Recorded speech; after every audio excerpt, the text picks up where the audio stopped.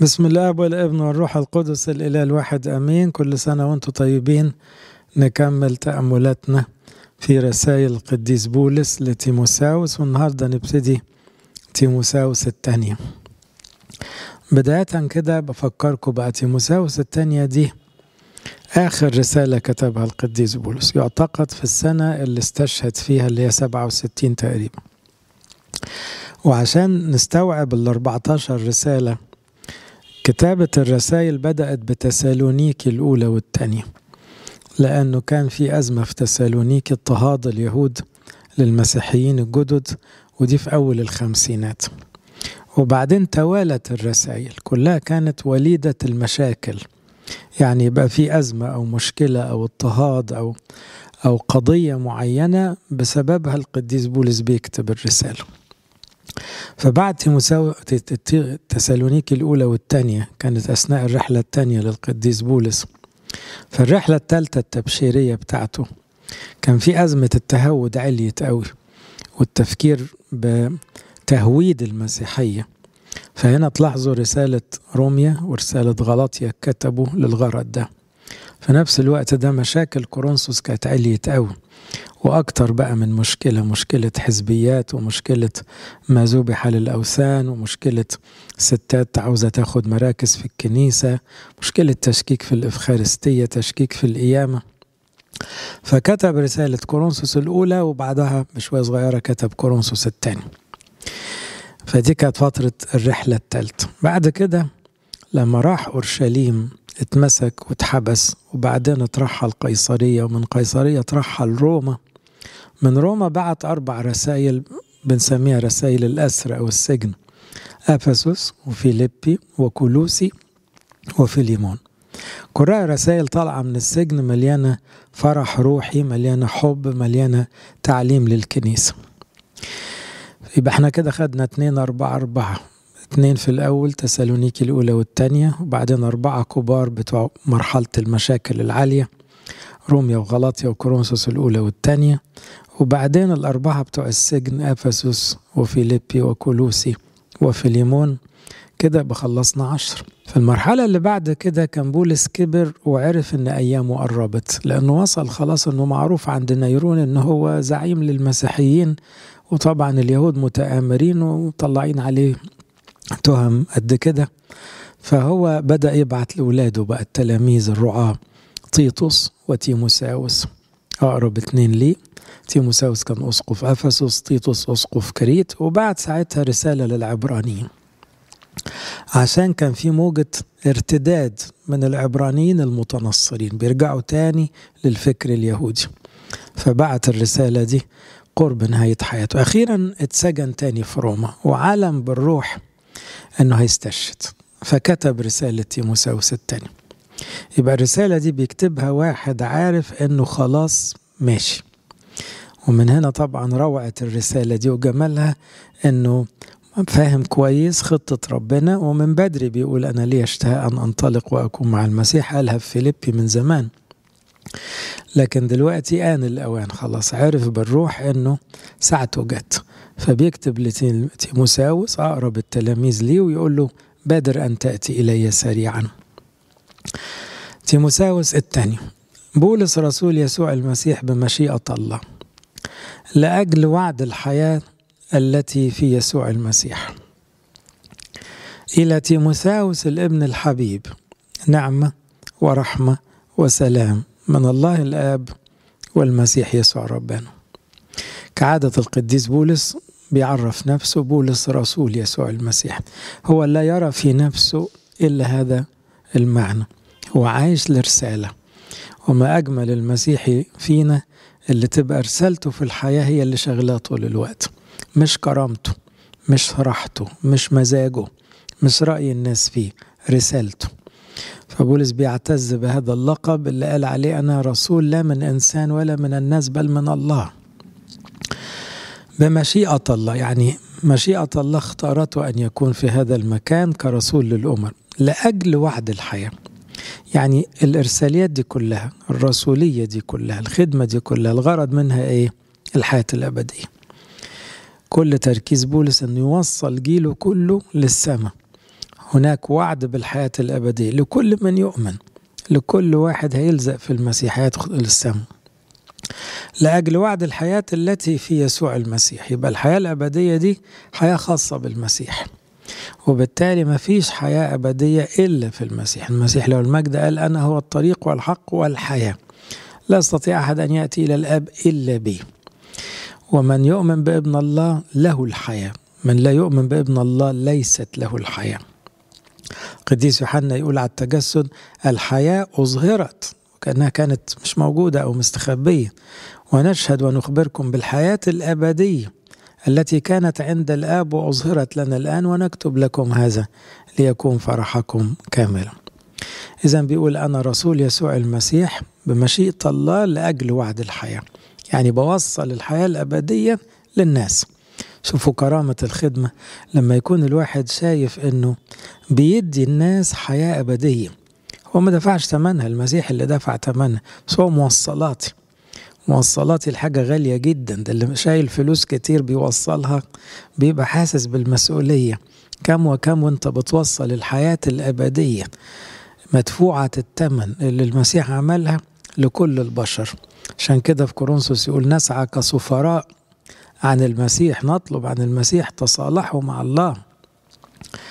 إلى تيموثاوس الابن الحبيب نعمة ورحمة وسلام من الله الآب والمسيح يسوع رب.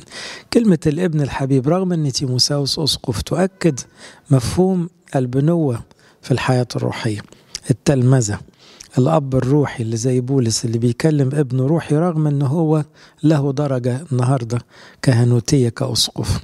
يقول له إلى الابن الحبيب. نعمة ورحمة وسلام دي التحية المعتادة اللي كان القديس بولس بيقولها، ودي التحية الليتورجية. يعني زي ما بنقول مثلا في القداس محبة الله الآب نعمة ابن الوحيد شركة موهبة عطية الروح القدس. هنا دي تحيات ليتورجية. يعني إيه؟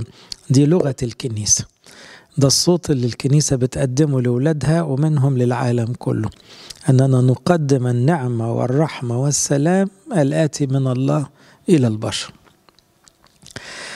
إني أشكر الله الذي أعبده من أجدادي بضمير طاهر. الآية دي مهمة ليه؟ لأن القديس بولس كان يهودي متعصب، ولكنه كان يعبد الله بضمير طاهر. يعني إيه؟ قالوا له إنه عبادة الله لازم تتسم بالحرفية، فمن أجل حبه في الله وضميره الطاهر كان حرفيا جدا، وفريسي جدا، ابن فريسي. هو بيحب ربنا. الفريسيين عاوزين المنظرة والكرامة وعاوزين الفلوس، هو ما كانش عاوز ده كله. هو كان يعبد الله بضمير طاهر، وده سر اختيار هذا القديس، أنه كان مخلص في عبادته لله رغم جهله بأن يسوع له كل المجد هو الله المتجسد، لكن كان يعبد الله بضمير طاهر. وكعادة القديس بولس يبدأ رسائله بالشكر رغم أنه في السجن، وأن الكنائس كلها اللي هو مشرف عليها عندها مشاكلها واضطهاداتها، إنما هو شخص إفخارستي تعلم أن يعيش دائم الشكر. يحب يقول أشكرك يا رب على كل حاجة، على كل شخص في حياته، على كل تلميذ من تلاميذه، على كل بلد خدم فيه. فبيقول إني أشكر الله، لأن العبادة اليهودية أيضا ممتلئة بالشكر اللي هو التسبيح. مزامير كتير قوي فيها تسبيح، ومزامير الهليل يسموها اللي هي كلها تهليل أو هليلويا. فالشخص اليهودي المتدين يكثر من شكر الله، فبالأولى المسيحي بقى اللي أدرك التجسد وأدرك عطية القيامة والحياة الأبدية، يعني يبقى حياته كلها شكر. إني أشكر الله الذي أعبده من أجدادي بضمير طاهر، كما أذكرك بلا انقطاع في طلباتي ليلا ونهارا. إذا القديس بولس كأب روحي يذكر ابنه وأولاده بالذات المقربين اللي لهم مسؤوليات كبيرة في الكنيسة، يذكرهم في صلاته دائما. وده يورينا أن الأبوة مش مجرد يعني تعليم، لا ده فيها إحساس بالمسؤولية. ده أب بيحب ولاده فمحطوطين في صلاته طول الوقت، زي ما بيصلي لنفسه بيصلي لهم، ويمكن يصلي لهم أكتر ما يصلي لنفسه. أذكرك بلا انقطاع. شوفوا بقى لما تيموثاوس يستقبل الرسالة وأبوه بيقول له أنت معايا على طول، أنت بذهني على طول، فاكرك قدام ربنا طول الوقت. قد إيه فرحة الابن أو الابنة لما يحس إن الأب الروحي فاكره وبيصلي له وحاسس بيه وبمشاكله. نعمة الأبوة في الكنيسة دي نعمة غالية أوي، مصدرها أبوة الله، لكن يعطينا رعاة حسب قلبه عشان يمتعونا بالصلواتهم وأبوتهم واهتمامهم. أذكرك بلا انقطاع في طلباتي ليلا ونهار. يبقى تيموثاوس بالذات يعني شاغل القديس بولس، وطبعا مش تيموثاوس بس، هو بيذكر كل أولاده. مشتاقا أن أراك. كأب روحي ما بيلغيش المشاعر البشرية الجميلة، نفسي أشوفك يا حبيبي. وفي آخر رسالة يقول له تعالى بسرعة، بعد ما هيقول له بقى خبر إنه الاستشهاد قرب، هيقول له تعالى أشوفك بسرعة. مشتاقا أن أراك. يبقى جميل كده إنه الأب الروحي يقول لأولاده وحشتوني، مشتاق أشوفكم. يبقى هنا في أبوة صادقة مليانة مشاعر مليانة اهتمام. ذاكرا دموعك، برضو عشان يشجع تيموثاوس يقول له أنا بفتكر دموعك.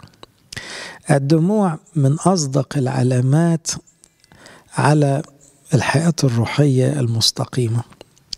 طبعا في دموع كاذبة، لكن عادة الدموع بتبقى صادقة، عادة بتبقى وليدة مشاعر توبة، مشاعر خجل، مشاعر حب.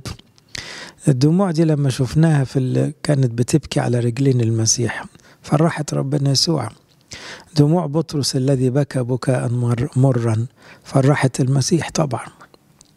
فالدموع اللي طالعة من قلب سخن كده ووراه حب كبير دي حاجة غالية قوي، لأنها تعبر عن نقاوة داخلية. فبيقول أنا بفتكر دموعك عشان أفرح. إذا دموع القديس تيموثاوس هي ثروة روحية ليه. الدموع اللي في الصلاة والدموع المسؤولية عن الناس، الدموع دي زي ما قال عنها ذهبي الفم، إما حزن توبة أو حزن مسؤولية، حزن على العالم اللي بيهلك، برضو دي دموع غالية. ذاكرا دموعك لكي أمتلئ فرحا. تصوروا بقى الأب الكبير زي بولس ما يشوف ولاده في دموع نقية يفرح. ليه؟ عارف أن الكنيسة متشالة على صلوات حر وعلى دموع مقدسة، وعارف أن ده الطريق المستقيم اللي ما فيهوش الهيصة الخارجية قد ما فيه حزن مقدس. طوبى للحزانة الآن لأنهم يتعزون. إذا فرحة بولس كأنها من فرحة المسيح. المسيح له المجد يمتلئ فرحا حين يرى شعبه يبكي بنقاوة قلب، يبكي عن توبة، يبكي عن حزن على العالم اللي بيهلك. كل ده البكاء مصدره الحب، والحب يفرح ربنا. إذا أتذكر الإيمان العديم الرياء الذي فيك. قديس بولس مازال بيشجع تيموثاوس لأنه هيقول له الخبر الصعب، فعشان يقول له الخبر بالنسبة لتيموثاوس صعب لأن ده أبو الروحي، لكن لازم يعمل له مقدمة طويلة قد إيه أنت غالي عليا وقد إيه أنت حلو. فبيقول الإيمان العديم الرياء الذي فيك أتذكره. يبقى بيفتكر ان ايمانه من صغره، لان بولس استلم تيموثاوس كان شاب صغير اثناء الرحلات التبشيريه، لقاه كده متدين وحلو، وعرف ان امه تقيه قوي، وكان يعرف جدته كمان هيذكرها دلوقتي، فاختاره وخلى تلميذ خصوصي، ومشي معاه سنين لغايه ما سكنه في افسس كاسقف. اتذكر الايمان العديم الرياء الذي فيك. ليه دايما يتوصف الإيمان أو المحبة بالذات العديمة الرياء؟ لأن الرياء أكتر حاجة تدخل تغش الفضيلة، تشوهها. يعني الإيمان معناه الثقة في ربنا المستقيم، ملوش حتة التعاجب والتفاخر والتظاهر، ده الرياء بقى. إيمان الفريسين كان مملوء بالرياء، يعني فارق معاهم منظرهم قوي عند الناس، ده رياء. الرياء يجعل الإنسان عايش كذبة كبيرة تمثيلية ملهاش معنى. لكن الإيمان الصادق ده بيبان في مخدع الإنسان من غير ما حد يشوفه، علاقة شخصية بين الإنسان وربنا. فالإيمان العديم الرياء يعني إيمان نقي مفهوش تظاهر بأي درجة، ما فيهوش تعاجب، مش عاوز حد يعرف عنه حاجة، هو بينه وبين ربنا. كذلك المحبة عادة توصف محبة بلا رياء. ليه؟ لأن في محبة غشاشة برضه، في واحد يقول لك بحبك لكن هو من جواه وحش، مش بيحبك، بس يظهر الحب فيبقى حب مغشوش. فالرياء يأخذ شكل في العلاقة مع الله تبقى تمثيلية عشان الناس تسقف، وفي العلاقة مع الناس يبقى حب بالكلام باللسان لا بالعمل والحق. إذا تذكر الإيمان العديم الرياء الذي فيك، الذي سكن أولا في جدتك لوئيس وأمك إفنيك. تعبير جميل قوي، سكن. الإيمان سكن. الإيمان ده مش فكرة، مش نظرية تفهمها، ومش قانون إيمان بس تقوله بلسانك، ده إيمان مستقر، ده علاقة بين الإنسان وبين ربنا، ثقة تنمو مع الأيام، معرفة حقيقية نبعة من العشرة الطويلة. فهنا ده ساكن جوه القلب، حاجة كده مستقرة دائمة، مش زائر للقلب، مش إيمان هوائي كده، ده إيمان ثابت مستقر. بعدين لما يذكر أن الإيمان ده ممتد من جدته ومن أمه، ده يؤكد لنا أحبائي دور التربية المسيحية. تيموثاوس قبل ما يكون تلميذ بولس هو تلميذ أمه القديسة إفنيك وجدته القديسة لوئيس. يبقى هنا كأمهات أنتم مسؤولين تطلعوا قديسين. كنيسة تكمل الدور لما تاخد عيالكم الحلوين دول يعني تثقلهم، تزيدهم نعمة وعلم روحي، لكن المنتج يطلع من البيت. الأم الواعية دي تطلع قديسين من تحت إيديها. كان في أجيال ما فيش مدارس أحد، لكن أمهات بتطلع شهداء، ولا كانش عندهم مدارس أحد ولا اجتماعات، وكانت ظروف الكنيسة أصعب من اليومين دول بكتير، ضغط بقى واضطهاد عنيف، لكن إزاي أم تطلع كل عيالها شهداء؟ ده إيمان ساكن جواه، بتنقله لعيالها، حياتها وقدوتها واستقامتها وكلامها وعلاقاتها، كل حاجة في حياتها تتنقل لأولادها، تطلعهم أحلى من أي حد. سكن أولا في جدتك، وهنا دور الجدات برضو مهم. ليه؟ لأن الجدة بتشارك الأم بدرجة في التربية أو في الأمومة. ما هي الأمومة دي أصلها ما بتسيبش أي ست، يعني حتى ما عندهاش عيال جواها أمومة. فالجدة هنا كانت تقية، طلعت أم تقية وطلعت حفيد عظيم. كل ده الفضل هنا للجدة برضه. فالجدة دي كانت بتحب ربنا قوي، تقية قوي. طبعا دي أصلا كانت يهودية وبعدين أمنت بالمسيح برضه زي جيل القديس بولس كله. ولكني موقن أنه فيك أيضا.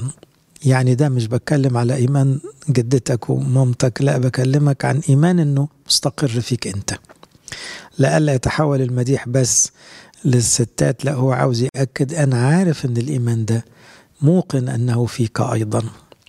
فلهذا السبب بعد ما قال له بقى وحشتني وبحبك وفاكرك في صلواتي وفاكر دموعك وإيمانك ده قوي واخده من والدتك وجدتك، وبعدين قال له بص بقى، عشان السبب ده ثقتي فيك الكبيرة ومركزك عندي والإيمان اللي انت خدته والوزنات دي كلها، لهذا السبب أذكرك أن تضرم أيضا موهبة الله التي فيك. تعبير جميل قوي. ايه موهبة الله؟ الكهنوت اللي هو اخته، الأسقفية دي، ما دي نعمة، دي موهبة إلهية، ده وكالة عن الله، وكيل أسرار الله. قال له تضرم الموهبة. يعني ايه؟ ما هو ممكن واحد ياخد جمرة النار دي ويطفيها، وممكن تبقى مشعللة كل الفحم اللي حواليها يلتهب. إذا في كاهن أو خادم سخن مضرم بالنار، مضرم هنا يعني ايه؟ مشتعل ملتهب روحيا. وفي واحد بارد وفاتر. قال له انت مسؤول، كدور عليك ان تضرم موهبة الله. اذا جنب عمل النعمة هناك الجهاد. دوري أنا إن أنا أحرك قلبي عشان يتعلق بربنا أكتر، والكنيسة كلها كمان تحب ربنا. لهذا السبب أذكرك أن تضرم أيضا موهبة الله التي فيك بوضع يدي. وضع اليد ده الكهنوت بقى. وطبعا هو ذكر قبل كده وهيذكر بعد كده إنه بوضع يد المشيخة، يعني مش هو لوحده، كان في أساقفة آخرين وضعوا اليد على تيموثاوس، وده طقس رسامة الأساقفة لغاية النهاردة، وضع يد الأساقفة السابقين باختيار جماعي من الكنيسة للأسقف الجديد. لأن الله لم يعطينا روح الفشل بل روح القوة والمحبة والنصح. ليه بيقول كده؟ أولا الكنيسة معرضة في الوقت ده لضغوط من كل ناحية، كنيسة فقيرة، كنيسة كارزة نشيطة لكنها مضطهدة إن كان من الرومان أو من اليهود أو من الفلاسفة، كنيسة عندها معاناة من داخلها لأنه في تخبط مع الثقافات المختلفة، بدع بتطلع كل شوية، ده غير الاضطهادات، ده غير الظروف المادية الصعبة. لكن الله لم يعطينا روح الفشل، يعني في هذه جميعها يعظم انتصارنا بالذي أحبنا. ربنا ما ادناش روح فشل، لا نقبل الفشل، لا نقبل أبدا إن احنا يتقال إن احنا خلاص ما فيش حاجة تتعمل، لا، في صلاة. ربنا ادانا روح القوة، يبقى ما قالش روح النجاح السهل كده، قال القوة، لأن القوة هي قبل النجاح. القوة يعني قوة الإرادة وقوة العزيمة للتحدي، إنه مهما كان في إحباطات في الخدمة أو إحباطات في الحياة الروحية، لا، في قوة بتحركنا عشان ما نقفش ونكمل المشوار ونكمل خدمتنا ورسالتنا لآخر يوم. ولما تلاحظوا سفر الأعمال تلاقوا إنه في ضغوط كتيرة جدا، إنما الكنيسة قوية وبتمتد وبتكسب نفوس، رغم ان في ناس بتستشهد وناس بتضرب وبيوت بتتقفل وعنف من كل ناحية، لكن الكنيسة قوية بروح القوة اللي فيها وروح المحبة. لأن الانتصار الحقيقي مش في الإنجازات، الانتصار في انتصار الحب. الحب يكسب الكراهية، محبة الأعداء دي قوة قوية كالموت لما يقول عنها سفر النشيد. فالله أعطانا روح المحبة، الروح القدس اللي جوانا يدينا طاقة نحب حتى الناس الصعبة، الأعداء اللي بتكرهنا وبتشتم فينا وبتهين كنيسة. طب وماله، احنا بنحبهم، لأن الله لم يعطينا روح الفشل. لو كرهناهم ده فشل، لو خفنا منهم ده فشل، إنما احنا أقوياء وبنحبهم في انتصار الحب هنا.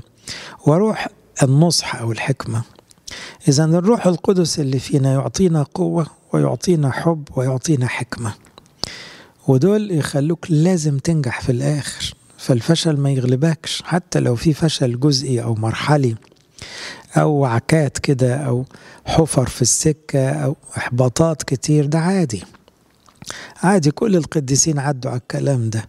إنما المحصلة النهاية إيه؟ الله أعطانا روح القوة والمحبة والنصح. كلام المشجع قوي ده بيقوله بولس لتيموثاوس، وبولس مسجون وعارف إنه هيستشهد، ومع كده بيقول له مفيش فشل، الكنيسة مش هتقف، روح القوة جوانا، روح المحبة والنصح، احنا مكملين، الكنيسة بتكبر بينا وبغيرنا. فلا تخجل بشهادة ربنا، يعني لما الاضطهاد يزيد قوي ما تبطلش تتكلم يا تيموثاوس، لا تخجل، اشهد لربنا، ما تسكتش، احنا موجودين عشان نشاور على السماء، ولا نخجل بشهادة ربنا.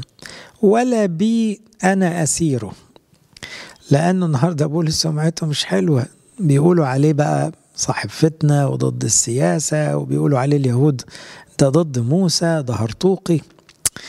فطبعا في ناس صدقت، قال له اوعى تتكسف مني يا ابني، تتكسفش من الكلام عن المسيح بتاعنا لأنه ده الإله الحقيقي، ولا تتكسف من أبوك لأنه إيه، ما تخجلش بي أنا أسيرك، مني مسجون، ده احنا ده شرف ليا وليك كمان، دي كرامة قدام ربنا إن احنا مش من الدنيا دي. ثم المسيح اتسجن واتصلب. لا تخجل بشهادة ربنا، ولا بي أنا أسيره، بل اشترك في احتمال المشقات لأجل الإنجيل. يعني أنت كمان يا تيموثاوس عليك الدور، أديك شفت أبوك ياما اتضرب وياما اتهان وياما اتسجن، وفي الآخر ربنا اشتغل بيه. أنت عليك الدور بقى، اشترك في احتمال المشقات. هو مش بيعزمه على كرامات وعلى معجزات وعلى بريق الخدمة وعلى سيادة وسلطان، بيعرض عليه إيه؟ يلا ادخل على بقى إيه؟ على المشقات. شوفوا بقى خدمة ربنا دي دعوة للتعب مش دعوة للكرامة. يا ابني إذا أقبلت إلى خدمة الرب أعدد نفسك للتجربة. تجربة يعني إيه؟ المتاعب. هيبقى في متاعب كتير، طب وماله؟ ما هي دي سكة السماء، الباب الضيق والطريق الكرب. فهنا بيقول له اشترك في احتمال المشقات لأجل الإنجيل، ويعيدها تاني يقول له اشترك كجندي صالح ليسوع المسيح.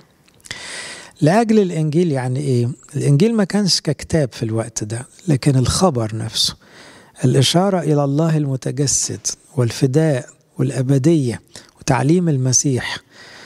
ده حياتنا ودي رسالتنا، ونحتمل كل المشقات من أجل نشر كلمة الله. لأنه في التربية تتعب قوي عشان تدخل كلام ربنا دماغ العيال، بس خلاص لو دخلت دماغ الشباب دول هيمشوا كويس ومش هيضيعوا. إنما لو وفرنا المشقات والتعب وقدمنا تعليم يعني سطحي، جيل ضاع من ايدينا. فالحكاية عاوزة مشقة، في التحضير مشقة، وفي الافتقاد مشقة، وفي الجري ورا الخروف الضال مشقة، وفي الدفاع عن حق الإنجيل مشقة. اشترك خد نصيبك في احتمال المشقات لأجل الإنجيل بحسب قوة الله. يعني انت تستحمل قد ما تستحمل، بس دي قوة من ربنا. يوم ما تاخد نصيبك من احتمال المشقات تذكر قوة الله اللي يسندك، ربنا اللي يقويك، اللي يخليك رافع راسك ومكمل رسالتك بحسب قوة الله. قوته في الضعف تكن. الذي خلصنا ودعانا دعوة مقدسة لا بمقتضى أعمالنا بل بمقتضى القصد والنعمة. يعني إيه بقى؟ لما ذكر قوة الله وذكر احتمال المشقات من أجل الإنجيل، قال ربنا خلصنا، أعطانا خلاص هذا مقداره، ودعانا للسماء، دعانا ان احنا نشترك معاه في بناء ملكوته السماوي. فاحنا كأولاد الله كلنا مدعوين نبقى معاه في الأبدية، ومدعوين ان احنا ندعي غيرنا، نطلع نتكلم عن المسيح. فخلصنا ودعانا، يعني عمل الخلاص بالتجسد والفداء دفع ثمن خطايانا، قام من الموت من أجل حسابنا لينا، وبعدين دعانا وقال يلا تعالوا خدوا على الجاهز بقى ايه؟ خلاص هذا مقداره، تتكتب أسماءكم في السماء، والخطايا كلها تترحل على دم المسيح، تاخدوا الروح القدس مجاني، وتبقوا قديسين في كل سيرة. خلصنا ودعانا. دعانا كمان بالنسبة لواحد زي بولس وتيموثاوس، دعانا ان احنا نبقى وكلاؤه عشان نوصل الرسالة للعالم كله. خلصنا ودعانا دعوة مقدسة. يبقى الدعوة المقدسة تبدأ بدخول السماء، مدعوين للملكوت. والدعوة المقدسة يعني ايه؟ مدعوين ان نكون وكلاء عنه في نشر رسالته، وكلاء عن الله لا بمقتضى أعمالنا. يعني هنا الخلاص اللي خدناه ده مش لأننا كويسين، لأنه ليس بار ليس ولا واحد، الجميع بدون استثناء كبار وصغيرين زاغوا وفسدوا وأعوزهم مجد الله، ليس من يعمل صلاحا ليس ولا واحد. إذا لا بمقتضى أعمالنا، إذا الخلاص ما عادش بالناموس، أعمال الناموس ما تجيبش خلاص، بل بمقتضى القصد، تعبير مهم، والنعمة. مقتضى القصد يعني ربنا عاوز يخلص ولاده، بيحبهم من أجل محبته، إرادته، قصده. ماذا قصد الله بخلقة البشرية؟ قصد بهم الأبدية.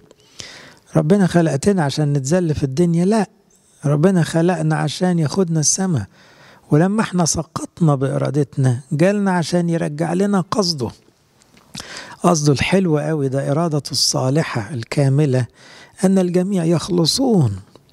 هذا هو القصد الإلهي. كلمة القصد دي مهمة قوي. يا رب قاصد إيه؟ يا حبيبي قاصد خلاصك. قاصد إيه يا رب بالكورونا؟ قاصد خلاص العالم. قاصد إيه بالمشاكل؟ خلاص العالم. قاصد إيه بالأمراض والذل والمهانة واضطهاد الكنيسة والأيام الصعبة؟ هو ملوش غير قصد واحد، إرادة واحدة، الجميع يخلصون. بس إيه اللي يقبل بقى؟ اللي يمشي مع نعمة ربنا. فبيقول بمقتضى القصد والنعمة. يبقى هذا الخلاص يأتينا كنعمة من الله، بالنعمة أنتم مخلصون زي أفسس 2 عدها مرتين. وبعدين النعمة دي هي قصد الله أن ينعم علينا بالحياة الأبدية، ينعم علينا بالبنوة، فنبقى أولاد الله ونورث السماء كأولاد الله. ده قصده، والقصد ده يعني يعبر عنه بنعمته، قدم لنا كل شيء مجانا. طب يبقى دورنا بقى إيه؟ القبول والإيمان والخضوع لكلام المسيح وتعليمه والحياة المقدسة اللائقة بالنعمة اللي خدناها، لا بمقتضى أعمالنا بل بمقتضى القصد والنعمة التي أعطيت لنا في المسيح يسوع قبل الأزمنة الأزلية. برضو دي حتة عميقة قوي في القديس بولس، أنه بولس أدرك أنه قبل الأزل الله أحب الإنسان قبل تكوينه، وأعد له خلاصا قبل تكوينه. فإيه، ما نقدرش نقول أن ربنا بيجد عليه جديد، لأنه لو جد على ربنا جديد يبقى متغير، والله غير متغير. فمن قبل الأزمنة الأزلية هناك قصد إلهي يتحقق في الزمن، حين خلق آدم وحين سقط آدم وحين تجسد المسيح ومات المسيح إلى أن يأتي المسيح في مجيئه الثاني. كل ده يعني إيه؟ خطة إلهية قبل الأزمنة الأزلية، عشان الواحد ما يتهيألوش أن ربنا بيتفاعل مع الظروف كأنها مفاجأة بالنسبة له، أنه آدم سقط أو المسيح مضطر. لا، هو في الأول وفي الآخر هي خطة إلهية. يقولها تاني: لا بمقتضى أعمالنا بل بمقتضى القصد والنعمة التي أعطيت لنا في المسيح يسوع قبل الأزمنة الأزلية. يبقى هذه النعمة المكتومة داخل قلب الله، هذا الحب الفائق اللي عند ربنا تجاه البشر يعطى لنا في الزمن، ولكنه هذا الحب قبل الأزمنة الأزلية. الحب ده داخل الله يعني قبل أن نوجد. احنا اتولدنا لقينا نفسنا محبوبين، ولقينا ربنا خلق لنا الدنيا دي كلها عشان بيحبنا، ولقينا جاء وأعد خلاص هذا مقداره قبل ما احنا نتولد في العهد الجديد عشان يقول لنا يلا خدوا كل ده قبل الأزمنة الأزلية. وإنما أظهرت الآن، يعني هذه النعمة ظهرت لنا الآن في العهد الجديد بالتجسد والفداء والروح القدس. إنما أظهرت الآن بظهور مخلصنا يسوع المسيح. كلمة ظهور مخلصنا يقصد بها التجسد. وزمان خالص في أول أجيال المسيحيين كان الظهور يقصد به الميلاد والختان والغطاس، وكانوا الثلاثة يسموهم أعياد الظهور. وبعدين اختزل اسم الظهور الإلهي على يوم الغطاس بس، لكن ما زال استخدام كلمة الميلاد أنه ظهور المخلص. ليه؟ ما قبل ما يولد المسيح لم يكن أحد يرى الله، فظهر الله متجسدا بميلاده. عشان كده القديس باسيليوس في القداس يقول إيه؟ الموت اللي دخل للعالم بحسد إبليس هدمته بإيه؟ بالظهور المحي. الظهور هنا يقصد بميلاد المسيح تجسده. فإذا استخدام كلمة ظهور مقصود بها هنا مش ظهورات زي بتاعة العهد القديم، لا، يقصد بها هنا التجسد، إن المسيح ظهر رأته كل العيون، رأينا مجده، مش كده؟ الكلمة صار جسدا وحل بيننا ورأينا مجده. وفي يوحنا الأولى يقول: هذا أظهر ابن الله لكي ينقض أعمال إبليس. أظهر يعني جه تجسد. أظهرت الآن بظهور مخلصنا يسوع المسيح الذي أبطل الموت. الكلمة دي مهمة أوي، وخدناها في تسبيحة الثلاث فتية: أبطل الموت وأهانه. أبطل الموت هو ده غرض التجسد. وإحنا في أعياد الميلاد اليومين دول، لماذا أتى هذا الطفل الملك الإله المتجسد يسوع المسيح؟ لأن عندنا أزمة اسمها الموت، عندنا مصيبة، عندنا كارثة، عندنا بعبع كبير مش قادرين عليه، عندنا شوكة في جسد البشرية كلها ما بتتشلش، عندنا موت خلى الدنيا كلها وادي ظل الموت، مضلل عليها الموت. طب هو ظهر ليه؟ لكي يبطل الموت أو ينزع الشوكة بتاعت الموت من جسد البشرية. وهنا الموت مش النومة اللي بننامها في الآخر، دي بسيطة دي، لا، الموت الأبدي، الهلاك الأبدي، هو ده اللي أبطله بتجسده، لأنه دخل الحياة مرة أخرى للبشرية بالتجسد والفداء. فبيقول أبطل الموت وأنار الحياة والخلود. يعني الخلود كان في خطة الله وقصده أن الإنسان يعيش خالدا إلى الأبد، لكن الإنسان بتهوره باندفاعه بخطيته آدم وكل بنيه ضيع الخلود والأبدية. أم جه المسيح يرجعها له تاني، حتى لو تكلف رب المجد تجسد وتعب وفداء وعار، إنما كل ده من أجل أن يستعيد لنا الحياة الأبدية المفقودة. يبقى هنا الآية دي مهمة قوي في فهم التجسد، ظهور مخلصنا يسوع المسيح الذي أبطل الموت. عشان كده احنا كمسيحيين في تركيبتنا مش مفروض نخاف من الموت. ليه؟ بطل يعني ايه؟ وانت بتخاف لما تلاقي واحد نايم؟ ما هيصحى. لعذر صحي وبنت يايروس صحيت وربنا يسوع قالها صحيكوا كلكوا يوم ما اجي، خلاص بقت بسيطة. فهنا بطل الموت. أين شوكتك يا موت؟ أين غلبتك يا هاوية؟ ما عادش للموت الشوكة اللي بتذل البني آدم دي. وأنار الحياة والخلود، يعني بقت الحياة الأبدية منورة قدام عينينا كده واضحة. احنا موجودين هنا عشان نطلع السماء، نسافر ونروح السماء. أنار الحياة والخلود بواسطة الإنجيل. يبقى الإنجيل دوره إيه؟ هو اللي بيقول للناس يا جماعة العيشة مش هي دي، الحياة مش دي بس، دي المقدمة. ده هو المسيح دخل الحياة دي عشان يدخلنا على السماء بعد كده. فالأرض دي بقت إيه؟ أول سلمة في رحلتنا للسماء.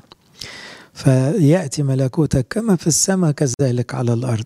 الإنجيل شرح لنا من هو الله ولماذا أتى الله وماذا حدث في الصليب والقيامة. كسبنا احنا إيه؟ مستنينا إيه بعد ده كله؟ وده الإنجيل. فأنار الحياة والخلود بواسطة الإنجيل.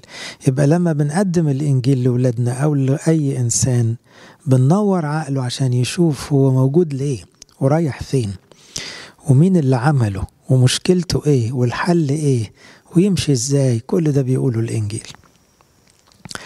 إنما أظهرت الآن، ده القصد والنعمة، أظهرت الآن بظهور مخلصنا يسوع المسيح الذي أبطل الموت وأنار الحياة والخلود بواسطة الإنجيل الذي جعلت أنا له كارزا ورسولا. بولس بقى بيقول أنا حياة الإنجيل، بقى حياتي إن أنا أوصل كلام ربنا، أنور العالم. والمسيح قال أنتم نور العالم. فأنا أروح من بلد لبلد عاوز أقول لهم أهو ربنا، أهو الحلو ده، هو ده ربنا، وهي دي الحياة الأبدية. واللي احنا فيه ده كل ده كذب من الشيطان، بس احنا اللي ارتضينا نمشي ورا الشيطان. فيبقى هو القديس بولس كارزا ورسولا بالإنجيل. شغلته بيعمل ايه؟ بينور عقل الناس عشان يعرفوا المسيح. لكن مين المخلص؟ المسيح وحده. مين اللي حل الإشكال كله؟ ده المسيح. بولس ما هو إلا مرسال بيوصل الحياة الأبدية من المسيح للبشر زي كل خادم فين. الذي جعلت أنا له كارزا ورسولا ومعلما للأمم. لأنه كل كلمة من دول يعني متقاربين في الكلمات لكن في التوجه مختلفين. الكرازة معناه التركيز على غير المؤمنين، والرسولية هي رتبة رئاسة الكهنوت. والمعلم هو الدور الفعلي كمعلم، بيعلم ويوعظ ويشرح طول الوقت عشان الناس تعرف ربنا. وحط كلمة الأمم لأنه هو مختص بهذه الخدمة. دعي رسول الأمم، أعطوه يمين الشركة الآباء الرسل عشان يكون هو مسؤول عن الأمم. لهذا السبب أحتمل هذه الأمور. عشان كده أنا بستحمل أتسجن واتهان واتضرب ويتقال علي كلام بطال، ومن مشكلة لمشكلة، ومن ضرب لضرب، لكن أنا لازم أستحمل. ليه؟ في رسالة كبيرة، في ناس بتخلص. ما يكون دكتور واقف عشرات الساعات اليومين دول في أزمة الكورونا ويقولوا له طب ما تريح نفسك، يقول لهم أريح نفسي إزاي؟ دي رسالتي. ما في ناس ممكن تموت، أنا لو ارتحت في ناس هتموت. فأنا أحتمل هذه الأمور بفرح. ليه؟ لأني بنقذ ناس. إذا كان ده دور الطبيب الحقيقي المثالي اليومين دول مع الأزمة اللي احنا فيها من أجل الأمانة، عشان بس يدي عمر للإيه يعني يزود شوية سنين يعني. طب كم وكم اللي هيدي الحياة الأبدية بقى، اللي هيوصل خلاص النفوس، هيوصل إلى شفاء النفس الداخلي من الهلاك الأبدي للحياة الأبدية. يبقى بالأولى ده يتعب أكتر. لهذا السبب أحتمل هذه الأمور أيضا، لكنني لست أخجل. يعني عمري ما كسفت يا تيموثاوس من أنا بتكلم عن المسيح. قالوا عليه المسيح ده نجار، وقالوا عليه ده مختل العقل، وقالوا علي أن أنا اتجننت وأنا مشغول بالمسيح، وقالوا علي أنا ضد موسى، وقالوا علي كلام كتير. أنا ما بخجلش، ما بكسفش من مسيحي. مسيحي أحلى حاجة عندي، إلهي مخلصي راس مالي، هو اللي هيديني الحياة الأبدية. هينفعوني إيه الناس لو أنا مشيت وراهم؟ لكنني لست أخجل لأنني عالم بمن آمنت. يعني أنا واثق أنه المسيح اللي أنا الناس ممكن تتكسف منه هو ده ربنا الحقيقي، هو ده اللي فدانا، هو ده اللي فتح علينا باب الحياة الأبدية. أنار لنا الحياة والخلود، أبطل الموت. طب إيه اللي يخليني أمشي ورا آلهة أخرى مزيفة أو بشر كلهم بيموتوا؟ فأنا عالم بمن آمنت. هنا في ثقة ويقين شديد في القلب. أنا متأكد من إيماني، أنا واثق في ربنا بتاعي. حتى لو سابني أتضرب أو أموت ما عنديش مشكلة، لأن أنا مش متمسك بالحياة دي، ولا متمسك بالراحة، ولا متمسك بالكرامة. أنا متمسك بالحياة الأبدية، زي ما قال في تيموثاوس الأولى 6: امسك بالحياة الأبدية، دي اللي ما تفرطش فيها. طب كرامة مش مهم، طب راحة أكيد مش مهم، طيب مش عارف سمعة بقى يعني أي حاجة بتحبها، كل ده مش مهم. لكن أنا في حاجة واحدة بس: عالما بمن آمنت، وموقن أنه قادر أن يحفظ وديعتي إلى ذلك اليوم. يعني أنا ما عنديش غير نفسي، أغلى حاجة عندي، أنا أودعتها في يده. لأنه ماذا ينتفع الإنسان لو ربح العالم كله وخسر نفسه؟ نفسي دي أنا استودعتها في إيد المسيح. قلت له: يا رب، أنا جسدي كده كده هيرجع تراب، لكن نفسي وديعة في يدك، حافظ لي على نفسي دي للحياة الأبدية. فأنا استأمنت المسيح على نفسي، في يديك أستودع. فاكرين أستودع روحي؟ فهو يحفظ وديعتي. ويحفظ وديعتي تعني حياتي الأبدية، مسؤوليته هو. ويحفظ الوديعة كمان أن المسيح هو المسؤول الأول عن سلامة الحقيقة وانتقالها عبر الأجيال. فلأن في زمن بولس فيه بدع وهرطقات وادعاءات وأكاذيب، إنما الوديعة المسلمة من المسيح للرسل للكنيسة دي أبواب الجحيم لن تقوى عليه. على هذه الصخرة الإيمان المستقيم، ده وديعة الكنيسة الأولى. لكن هنا المعنى أقرب إلى الوديعة بمعنى النفس، فبيقول: أنا عالم بمن آمنت، موقن أنه قادر أن يحفظ وديعتي إلى ذلك اليوم. يبقى ده عنده راحة بال، أنا عارف أن ربنا بيحضر لي مكان في السماء رغم ضعفي واللي عملته قبل كده، وأنا مستودع نفسي في إيده قبل ما أطلع النفس حتى، لأني أنا مقضي بقيت كل عمري بخدمه وعاوزه هو بس، مش عاوز غيره، فمش عاوز حاجة تاني. فأنا موقن أنه قادر، لأنه هو عاوز كده، ده القصد والنعمة. هو أنعم علي بهذه الدعوة، وهو قصد خلاصي وخلاص كل البشر، وأنا تجاوبت مع نعمته. فأنا موقن أنه قادر. الثقة في قدرة الله وفي غرض الله، نقطتين دول مهمين قوي. غرض ربنا إيه يا أحبائي؟ كلكم تدخلوا السماء، غرض مريح جدا. طيب، وقدرة الله قادر، كلي القدرة، وفي حاجة تقف قصاده؟ لا شياطين ولا مشاكل ولا دول ولا شعوب ولا فلسفة ولا علم ولا حاجة. قادر. طب إذا كان غرض وخلاصي وقدرته كاملة وشاملة كل شيء، يبقى المفروض ان انا يبقى عندي رجاء، ابقى فرحان ان انا مدعو للسماء، واقول كده مع القديس بولس: انا لست اخجل بإلهي لانني عالم بمن امنت، موقن انه قادر ان يحفظ وديعتي الى ذلك اليوم. لإلهنا كل مجد وكرامة الى الابد. ناخد آية واحدة، ناخد التعبير عشان ايام الميلاد اللي احنا فيها: أبطل الموت وأنار الحياة والخلود. أبطل الموت تجسد يعني، وأنار الحياة والخلود. يلا قولوا معايا: الذي أبطل الموت وأنار الحياة والخلود. تفضلوا نصلي. اللهم اجعلنا مستحقين نقول بالشكر: أبانا الذي في السماوات، ليتقدس اسمك، ليأتي ملكوتك، لتكن مشيئتك كما في السماء. خبزنا كفافنا أعطينا اليوم، واغفر لنا ذنوبنا كما نغفر نحن أيضا، لا تدخلنا في تجربة لكن نجينا من الشرير، بالمسيح يسوع ربنا، لك الملك والقوة والمجد. محبة الله الآب، نعمة ابن الوحيد ربنا وإلهنا مخلصنا يسوع المسيح، شركة موهبة وعطية الروح القدس تكون مع جميعكم. امضوا بسلام، سلام الرب يكون معكم.